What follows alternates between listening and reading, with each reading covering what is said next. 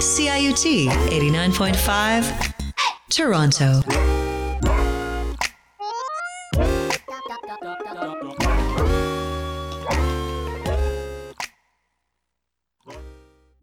The views and opinions expressed on the following program are those of the producers and or the persons appearing on the program and do not necessarily reflect the views and opinions of CIUT FM. Hi, I'm Daniel Garber from CIUT Friday Morning. Hi, this is Donna G. from The More the Merrier.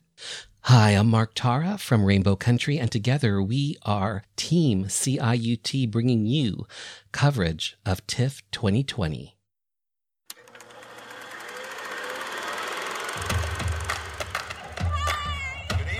How are you? Good evening and welcome. It's the opening night. Tonight, we thank you.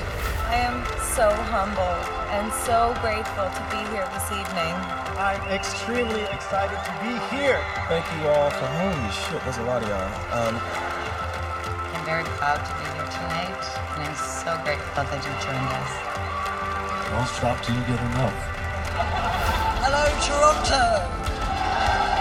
Happy Halloween, Michael. Can we touch that, sis? Toronto, the best of them all. If you're a film buff, the best place to watch films is TIFF. I want to thank Toronto because you have always honored, celebrated, exalted female directors. The warmth and the love that you gave me is something I will never forget in my life. So exciting to be here at Toronto in this gorgeous theater. This is just like Christmas Day. Thanks to you for coming. This is truly a very special evening for me. This is why we do what we do, you know? I love this festival and it's an honor to be back. Behind me is what we call society, what we see in there every day, and what we have on screen. Let's keep on doing movies about us. We're making pictures about what's happening today in society. Thank you for coming. Hi, CIUT listeners. Thank you for tuning in to this special TIFF 2020 broadcast. This is Donna G, and joining me for the special coverage are Daniel Garber. You can hear his segment, Daniel Garber at the Movies, every Friday on the show, simply called CIUT Friday Morning. You can also find him at culturalmining.com. And he has the #1 LGBT podcast. It's Mark Tara, producer and host of the syndicated radio show Rainbow Country. And I'm Donna G, host of The More the Merrier, Wednesday mornings 1 a.m. to 2 a.m., film, theater, and arts at large coverage. Today, Daniel Garber will be flashing back to TIFF of the past. Daniel will be flashing back to The Lighthouse. Mark will have an interview from TIFF 2020 about No Ordinary Man, about the life of jazz musician Billy Tipton. Like Mark, I'll also have a TIFF 2020 interview for you. This one is with short film director Tiffany Xiang about her film Sing Me a Lullaby. My name is Charles Officer, and I'm the writer and director of Invisible Essence, The Little Prince on CIUT 89.5 FM. You can find him at marktara.com. He is Mark Tara, producer and host of the syndicated radio show Rainbow Country. It is also the #1 LGBT podcast. Hi, Mark. Thanks, Donna. Coming up next, my interview with the filmmakers of the new trans documentary, No Ordinary Man.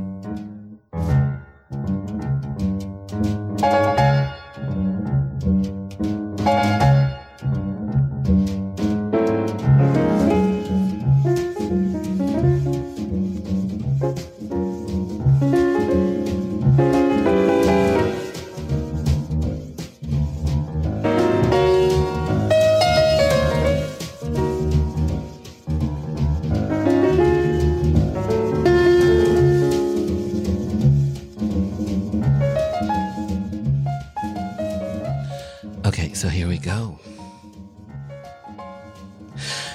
Ashling Chin Yi, hi, how are you? I'm great. How are you doing? I am well. Chase Joint, how are you? I'm wonderful. Thanks so much for asking. Excellent. The two of you are the co-creators, the co-directors of a new documentary, No Ordinary Man.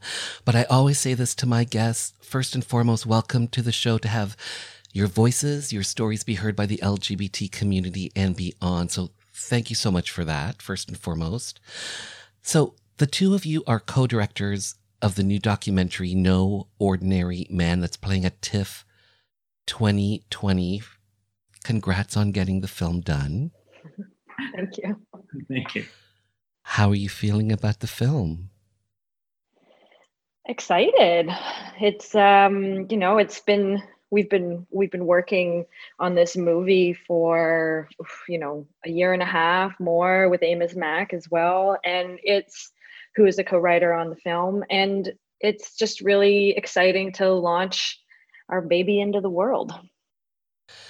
Aisling, let's stay with you here. When did you first hear about Billy Tipton? That's the subject of this new documentary. I first heard about Billy Tipton from our producer, Sarah Spring of Parabola Films. She was interested in developing a project about him, and was showing me like different material with Billy Jr. and different and how Billy Jr. and his mother, Kitty Tipton, were being absolutely vilified, and Billy Tipton was being vilified on talk shows in the late 1980s and in the early 90s. And it was clear that his story was being, bastardized by the mainstream media. So it opened up a curiosity to learn more about him. Like, I've always been attracted to telling stories about people who aren't always having their stories told properly about them, or just not having their stories told at all.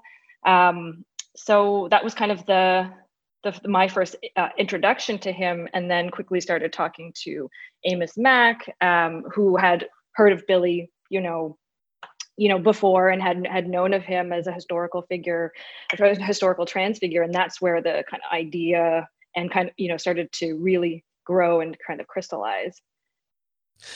And Chase Joint, for yourself, when did you first hear about Billy Tipton? My answer to that question is in a lot of ways in chorus with so many of the participants in our documentary, which is to say, as a trans man myself, Billy Tipton has always existed in the ether. Billy Tipton has always been a fabulous haunting of a trans masculine person in history that, many have made a part of their own personal becoming, proof that people like us existed in decades prior. And then it was really through the invitation to join this project and the ongoing research that I began to understand Tipton's life and history in new ways. So, Aisling, the documentary No Ordinary Man, what is this documentary about? This documentary, it's about a lot of things, and we hope it's about a lot of things, but it's looking at the life of Billy Tipton, who was a trans masculine jazz musician from Oklahoma City, who came up in the 40s and 50s playing jazz music in small clubs, lounges, and touring around like that, going on to radio stations and stuff like this. And he lived a very successful life. He was married 5 times. And then after he died, it was leaked and outed to the media that he was a transgender man. And after that, his story was changed to be told that he was, he was basically an ambitious woman who wanted to play jazz so much that they put on a pair of pants and a suit to follow that dream. And basically our film is trying to understand his story through an array of different trans people's lenses, to really explore who he was, and also where his story and its impact kind of sits today in a contemporary place. Chase is always better at answering that question than I am, though. Oh, I think you hit so many of our speaking points. Yeah, I think the The legacy of Billy Tipton has been controlled by the mainstream media, and in particular, the talk show circuit. And so together with our creative team, we thought, what would happen to the story of Billy Tipton if we told it from a trans perspective and centered the voices of those who were most impacted by the telling of this particular life story? So Chase, the documentary tells Billy Tipton's story through current day trans artists. Why did you guys decide to use this approach for the documentary? You know, one of the things that I think we continue to say about history is that it is not a stable story, that in fact, the history we understand is just a repetition of stories by people who hold positions of power. And so what would we learn about Billy Tipton by inviting multiple people to the table to reflect on his significance? And because, you know, our understanding of transness and gender nonconformity is also not stable, what it meant to be a trans person in the 1980s, for example, is very different from what it might mean to be a trans person in 2020. How could we create a much more kaleidoscopic portrait using Billy Tipton as our anchor? And so in some ways that returns to Ash's first reaction of, you know, what's the movie about? The movie's about a lot of things. Precisely that yes, we made a film about Billy Tipton, but we also made a film about what's at stake when you attempt to tell a story about a marginalized person in history. And Aisling, the documentary features Billy Tipton's story, Billy Tipton Jr. Talk to me about the process of getting Billy Tipton Jr. to be part of this documentary. Was it easy, difficult? How was that journey?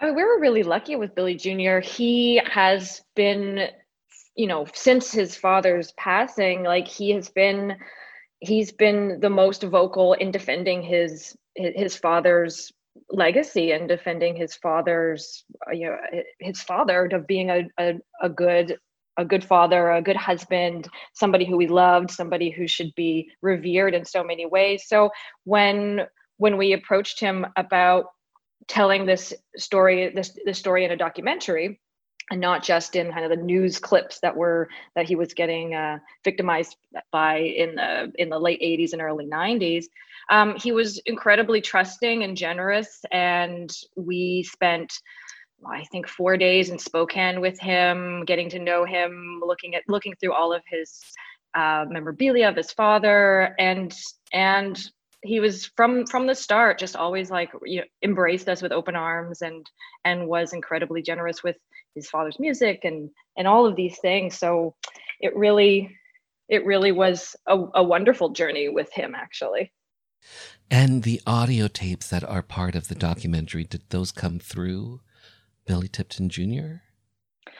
Some of them did. There's some of his recordings. When we hear Billy's voice singing or talking, those were recordings that were done for live radio at one of his live performances or a couple of his live performances. So we got those from Billy Jr. But there was a biography that was written about Billy Tipton by this woman named Diane Middlebrook, who had who told his story in a very problematic way, but like she did an incredible amount of research on his life, and did tons of interviews, did, you know, really went around all over the US where Billy had, you know, been playing and touring around and living.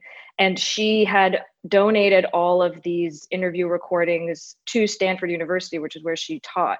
So we were able to, Amos Mack and I went to Stanford about a year and a half ago, and we got to like dig through all of this research that was done by Middlebrook, and access to hours of these interviews.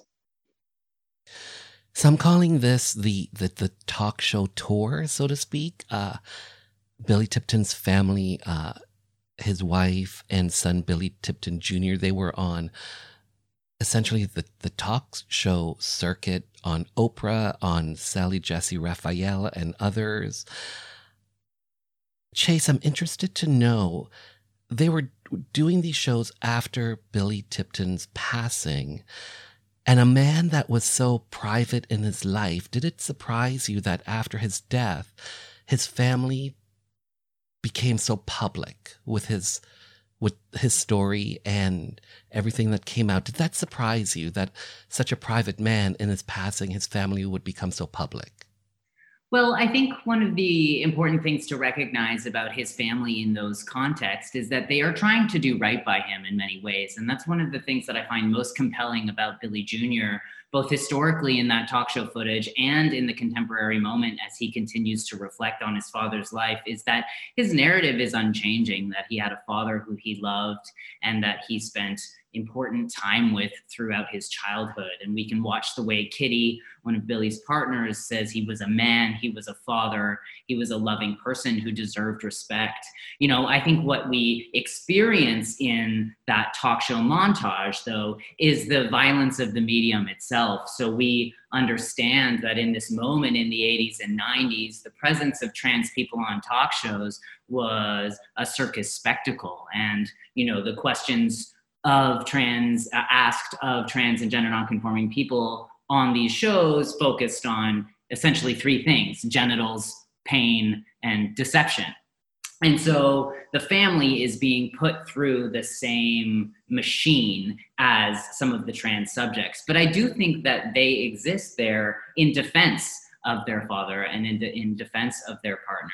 And even while, you know, they could be seen or interpreted by some as contributing to the spotlight. But they had to go public to try to clear his name. I think that's right. And I think that is, if we look back, I think that is what motivated some of their ongoing appearances. So there's a term that's no longer in use, but I have to say personally, I love it. And the term is this: female husbands. And there's a great book out called Female Husbands by author Jen Mannion, and she's been a guest on this show. And essentially, the book recounts stories of women who lived their lives as men, even being married to other women, dating back to the 1700s. Fast forward to Billy Tipton and his story in the 40s and the 50s. Aisling, I'm interested to know, did you guys get any insight while doing this documentary as to why Billy Tipton did what he did? How he got that strength to do what he did? Because we're talking about the 40s, the 50s. There weren't role models back then of people really, truly living their truths. Mm-hmm.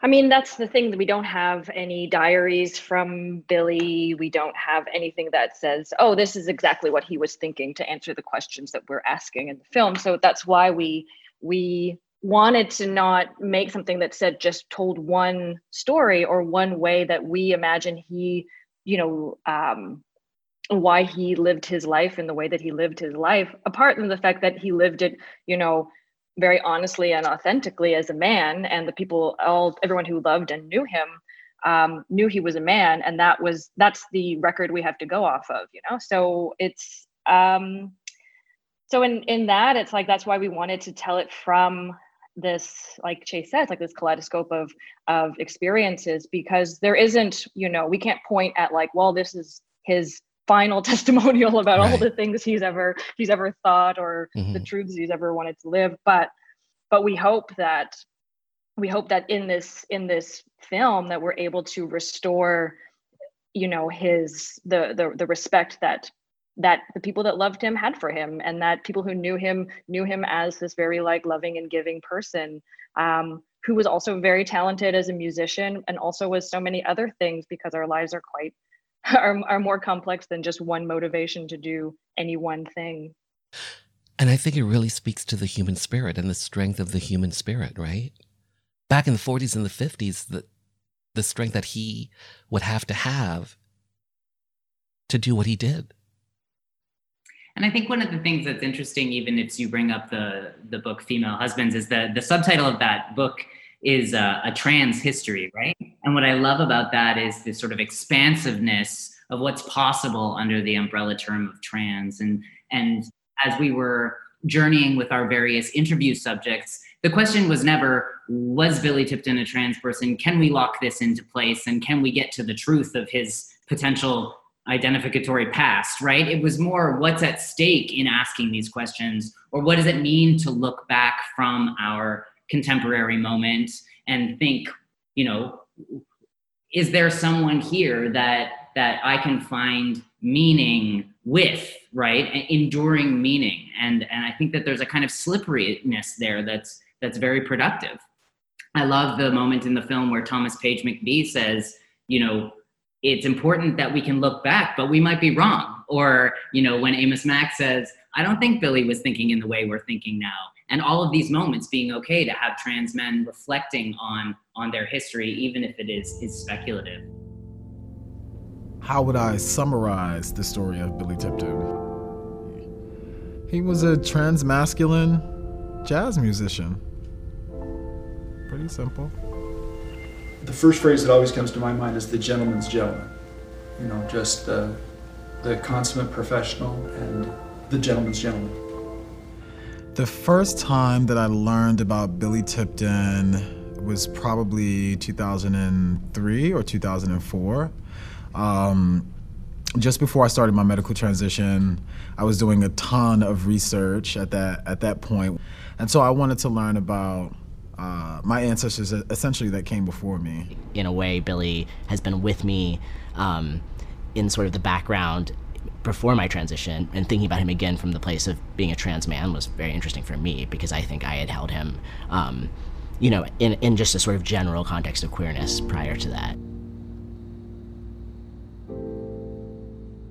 And Chase, what's the overall, where's this film heading once it's done the festival circuit, that sort of thing?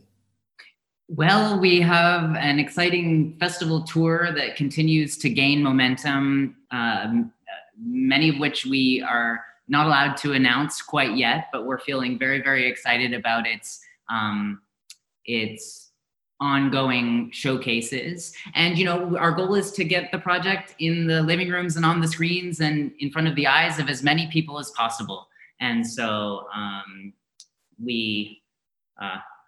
don't know what the concluding sentence to that is, but we're not going to stop. You know, to the point about funding, we live in a culture and a climate where, you know, people say films about trans content are hard to sell, and we as a team just believe that that's a wholly unacceptable statement, and we will not be kept down.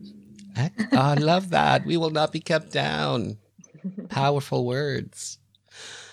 Aisling Chin Yi, I hope I didn't mess up your name throughout this interview. Not at all. You said it perfectly. and Chase joined. I hope I said your name correctly. You did indeed. Thank you both for being on the show, and thank you for seeing the documentary. Well done, powerful, moving. Well done to both of you and to everyone involved. Thank you so much. Thank you so much.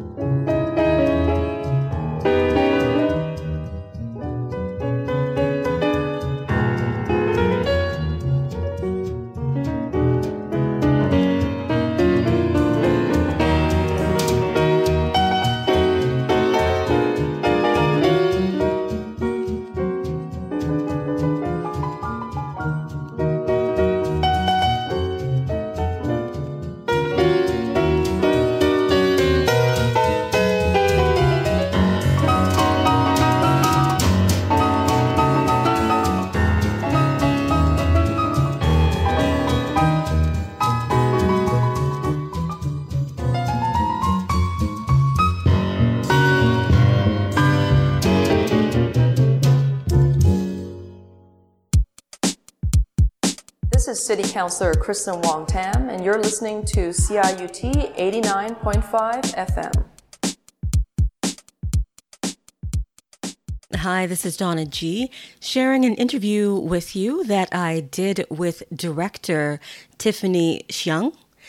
Tiffany is a director of Sing Me a Lullaby, which screens in the Shortcuts program, program number 5, at this year's Toronto International Film Festival. The film is about her mother, who was separated from her own mother when she was 5 years old. In the short, Tiffany goes back to Taiwan to trace her mother's past. The film starts and you're video recording your mom. How does she feel about the camera being there? She just puts up with me. My mother has always been just an incredible supporter of whatever I was doing or up to. And that was 2005. I was off the heels of third year film school and wanting to take off on a trip. And she knew that I wanted to start filming in Toronto. And so she just kind of tolerates it. She's like, like that's what she just like feels like, okay, that's what I do. You want to record, you just record. And I think after a while, she just got used to it. So with that opening scene that you see of my mother, she had already been kind of just used to me being around with the camera. And I think that's always been growing up. I've always been kind of behind the camera and just capturing things, whether it's for a film or a school project or just personal documentation. I've been kind of that family member always behind the camera. So she had gotten used to seeing that. However, this being a little bit different because it was more focused on her. And I believe that was quite new. And what I found surprising when reviewing the footage a decade later was to read into the nuances around what her body holds and seeing that pain as well, revisiting that. And that was quite challenging. At the time in 2005, where the documentary begins, had your mother always cried about not seeing her family for, at that time, 30 years? You know what? She always held it in. And she just wouldn't talk much about it. And I always thought that it's because she didn't want to share it. But in fact, I realized she actually just didn't have much memory to share and that they were all quite fragmented. And I think leading up to my trip and leaving, I think the emotions were building up in that during that month or so, because we started having those conversations. But in the past, when she did talk about it, there was always that silence. It was always the in between the sentences that I knew it was emotional for her to think about it, and in many ways for her to brush over it. If you see, there's a cut actually between in that opening scene where she actually walks off camera. Yes. And that's my mom would usually just walk away into the bathroom, into her room, and then she'll come back calm and collective. Like that's kind of been, that's just her demeanor. This family gathering was just different because it was also one of the last few family dinners we would have before my trip. And it was, again, because I think we were already talking about it. Popo is an interesting figure in your film. Did you never think to ask Popo about your mother's past? Like my mother, I think that I had also adopted this uncomfortableness of asking and talking about difficult things. I didn't think I would be. And also my language and communication with my grandmother Popo was very limited back then. I was 21 and my Mandarin it pretty much sounded like a 10-year-old at the time. And she only spoke Mandarin. And so the conversation could only go so far anyhow, but also inherently it is something that is difficult and uncomfortable to bring up because you don't want to upset your elders and you don't want to bring up anything that will be taboo and then result into any turmoil. And so I didn't think that I would feel that same way that my mother had always kind of insinuated and told me about. But when I had the few on-camera interviews with my grandmother and talking about the past, that did come over me, that uncomfortable feeling of not wanting to bring up the past and anything that would make my grandmother be upset or not want to talk about. Going back to the language for you, you had to learn Mandarin, which even though you said you spoke it at the level of a 10-year-old, it's still, learning a language as an adult. How did you improve your Mandarin? It's actually from my relationship with my grandmother. I hate to say it, Mom and Dad, it wasn't because of you two. I know they're going to hate me for that. It was spending time with my elders, my grandmother, and there was no option but to speak Chinese with them or try to. Mm-hmm. And a lot of hand gestures and motioning for things and being around her and watching Chinese movies with her. And then on top of that, I think my Mandarin really improved when I was actually making my feature-length documentary, The Apology, because one of the grandmothers in our film for The Apology is in rural China, and I spent over 4 or 5 years with their family filming and documenting them. And so again, sometimes I didn't have a translator with me, and my Mandarin improved vastly with them. And so what was so interesting is that, and I say this a lot, that I needed to make both films for them to exist. I needed to start Sing Me a Lullaby by finding my own biological grandmother, and then I needed to make The Apology and finish it to learn from these grandmothers, not just language, but also the space in which we hold these stories and how important it is to do that before it's too late. Yes. One of the scenes that I like in the film is when you go to the door and you say, "I'm here to see my mother's husband," or you say something like that. Oh my God, it's the worst. It was so awful. I couldn't remember the word. And I ended up saying, and I only realized this only in the last couple of years, because I refused to watch the footage because it was like no one wants to see their 21-year-old self, right? And so it was only in the last couple of years filming this and really wrapping up the movie, going through all the archive footage, I was like, did I full on just say, "I have a husband for you"? Because the word husband and letter it sounds exactly the same. It's completely different words, but the accent sounds so similar that I had said husband and not letter. So if you could imagine knocking on someone's door and being like, "Hi, you don't know me. I'm from Toronto and I have a husband for you." Right. They were one so of the polite. many challenge. I know, exactly. It was like, this is a new delivery service I'm providing. So you had such luck with this film because you went at the right time for the database to be there in Taipei for you to find your grandmother. Yeah, no, you're right. Like if it was any time sooner, it would have been probably impossible. But I'd have to say, the generosity of people in Taipei and Taiwan, the women and the staff that was there, they were so empathetic and confused. And I think they thought I was so amusing. Really, it was so amusing to them because my Chinese was so crap. I had these names on a napkin. Like I literally showed up with this napkin with names on it for them to type in, and it was so surreal for them that they went on that journey with me to make this work. And when we were there, other news outlets actually got a hold of this story, so they also wanted to follow us along, and they thought it was just, again, back then in 2005, I found out this was right when Google Maps launched. Like it just got invented, Google Earth, Google Maps. Mm-hmm. But we didn't have it on our phones yet. Like we didn't have smartphones, but they had just like the actual database and the technology was invented in 2005.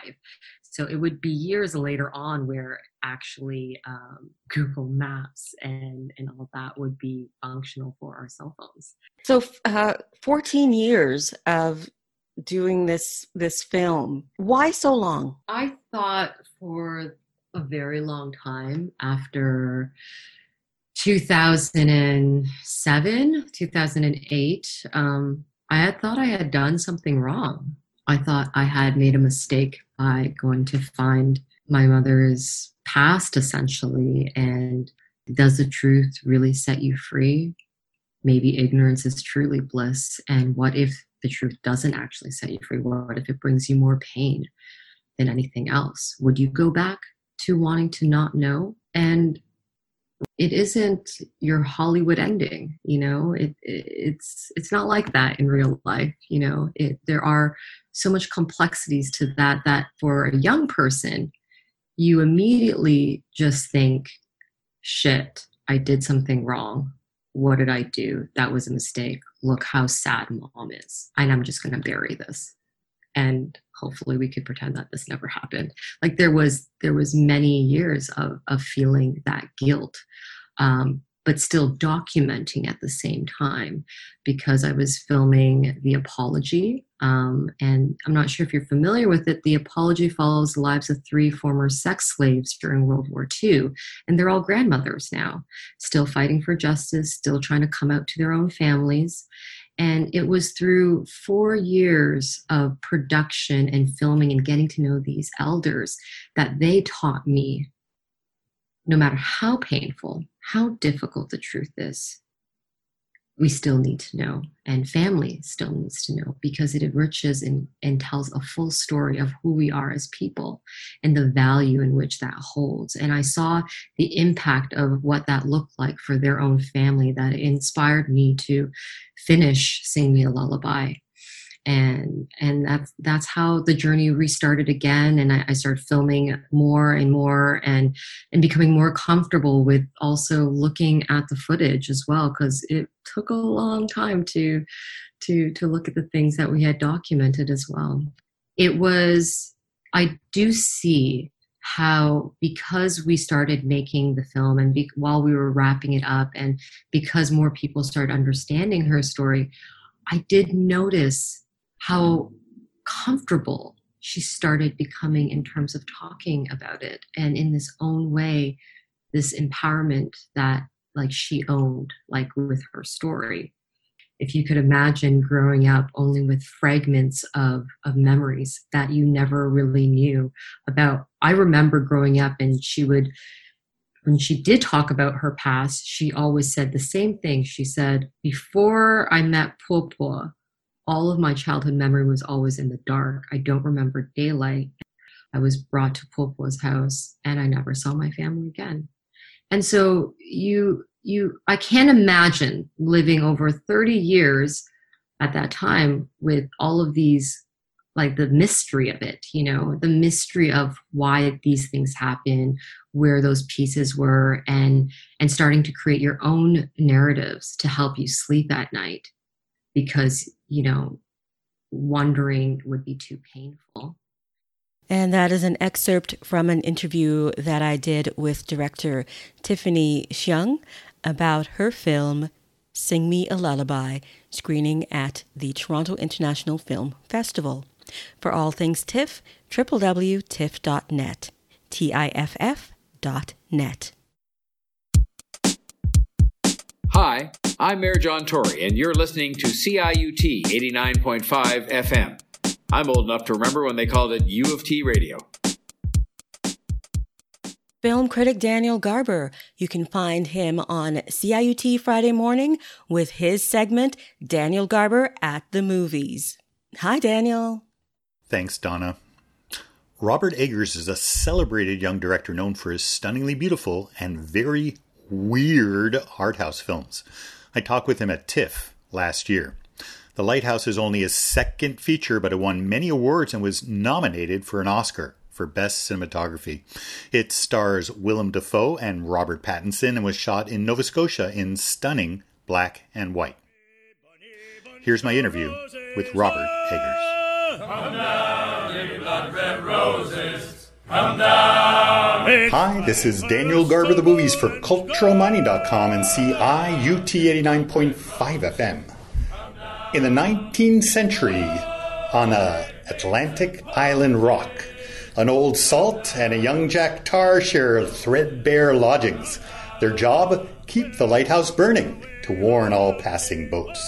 The old man's there for the long haul, but the younger lad seems to be a temporary replacement.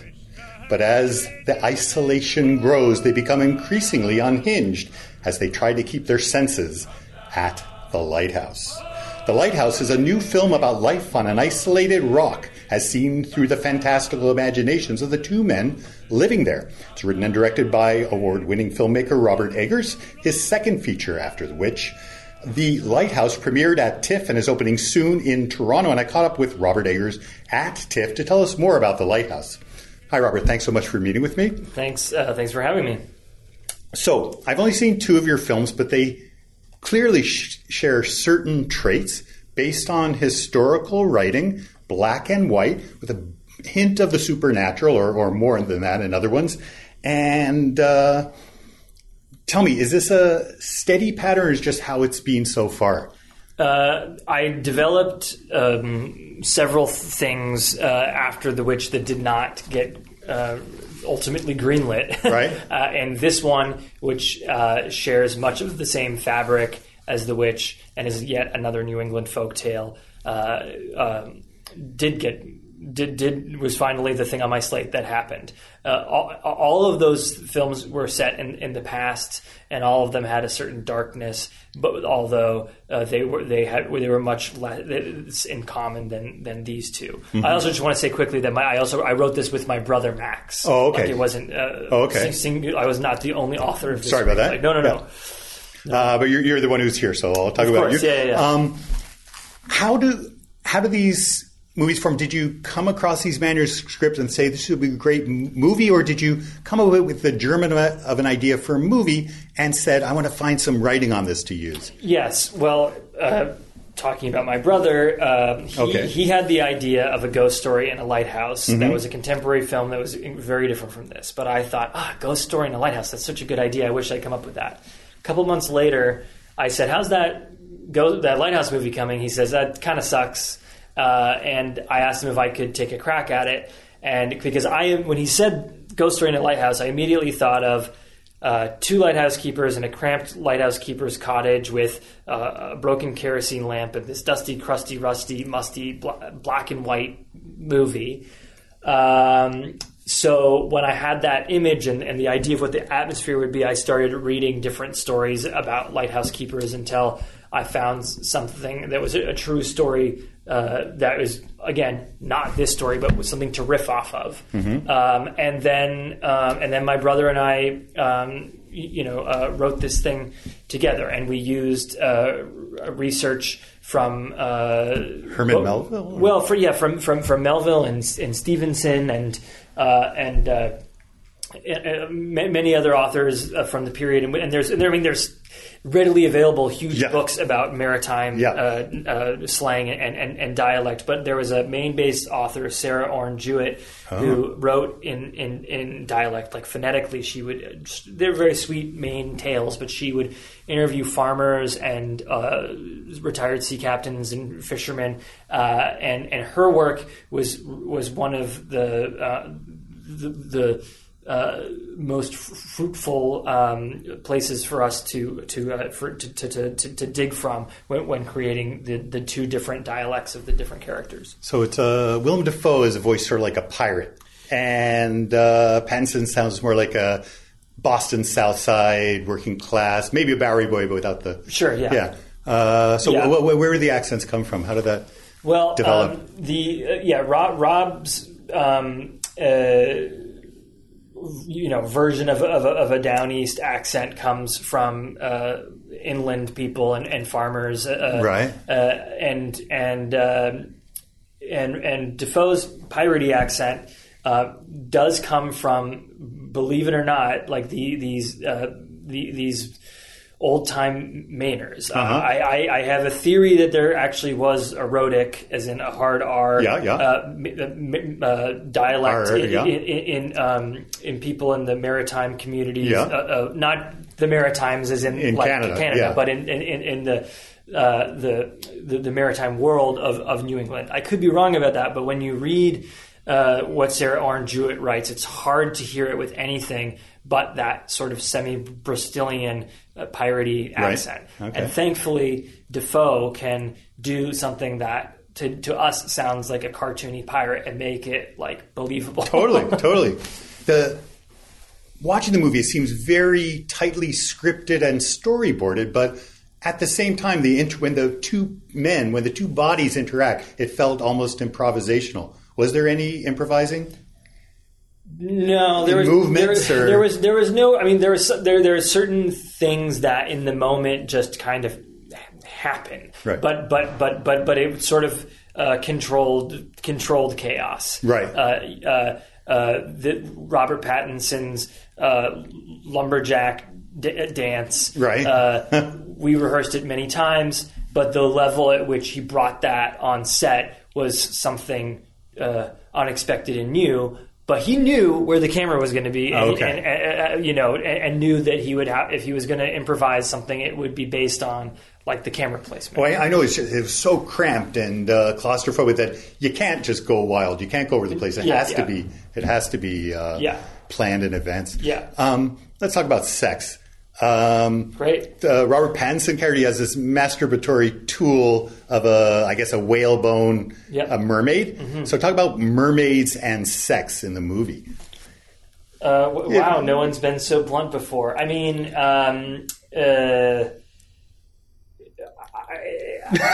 sorry. No. I don't want to. I'm only cautious because I don't want to. I like the film to ask questions rather than to give answers, right?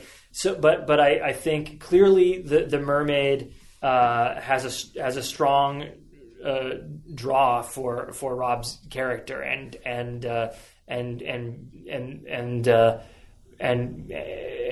while she is literally an object, literally like a figurine that he holds, like she finally has more power over him, right?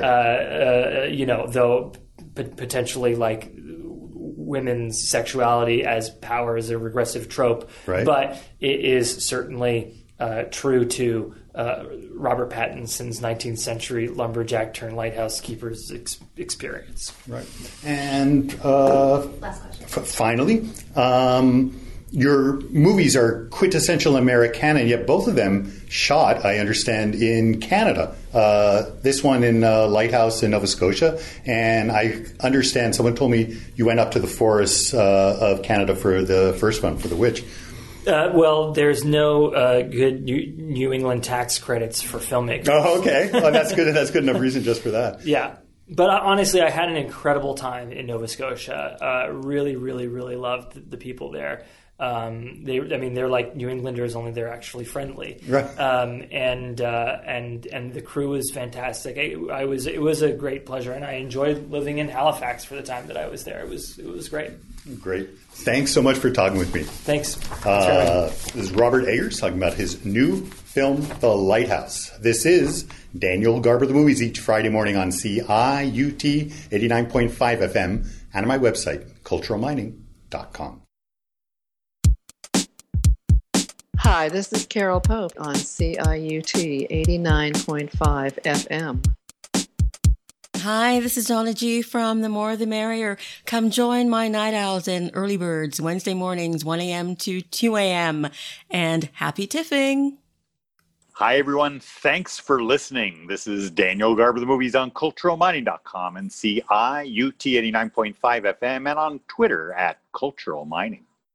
I'm Mark Tara from the syndicated radio show and #1 LGBT podcast, Rainbow Country, which can be heard right here on CIUT Tuesdays, 11 p.m. Taking us out, how about some Lady Gaga? Good evening, everyone. How are you? Good evening and welcome opening night. Tonight, we thank you. I am so humbled and so grateful to be here this evening. I'm extremely excited to be here. Thank you all for, holy shit, there's a lot of y'all. I'm very proud to be here tonight, and I'm so grateful that you joined us. Don't stop till you get enough. Hello, Toronto! Happy Halloween, Michael. Muchas gracias. Toronto, the best of them all. If you're a film buff, the best place to watch films is TIFF. I want to thank Toronto because you have always honored, celebrated, exalted female directors. The warmth and the love that you gave me is something I will never forget in my life. So exciting to be here at Toronto in this gorgeous theater. This is just like Christmas Day. Thanks to you for coming. This is truly a very special evening for me. This is why we do what we do, you know? I love this festival and it's an honor to be back. Behind me is what we call society, what we see in there every day, and what we have on screen. Let's keep on doing movies about us. We're making pictures about what's happening today in society. Thank you for coming.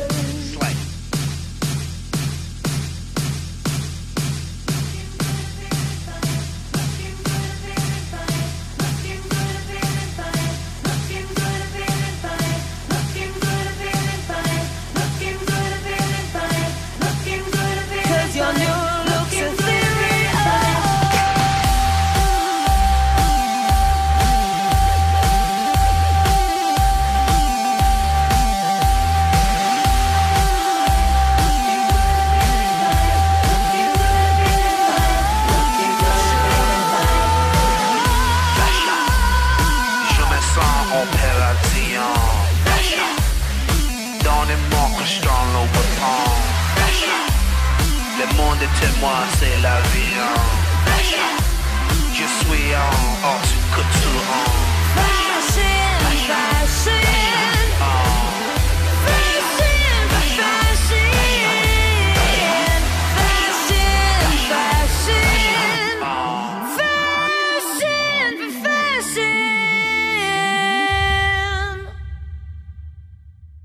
My name is Charles Officer, and I'm the writer and director of Invisible Essence, The Little Prince on CIUT 89.5 FM.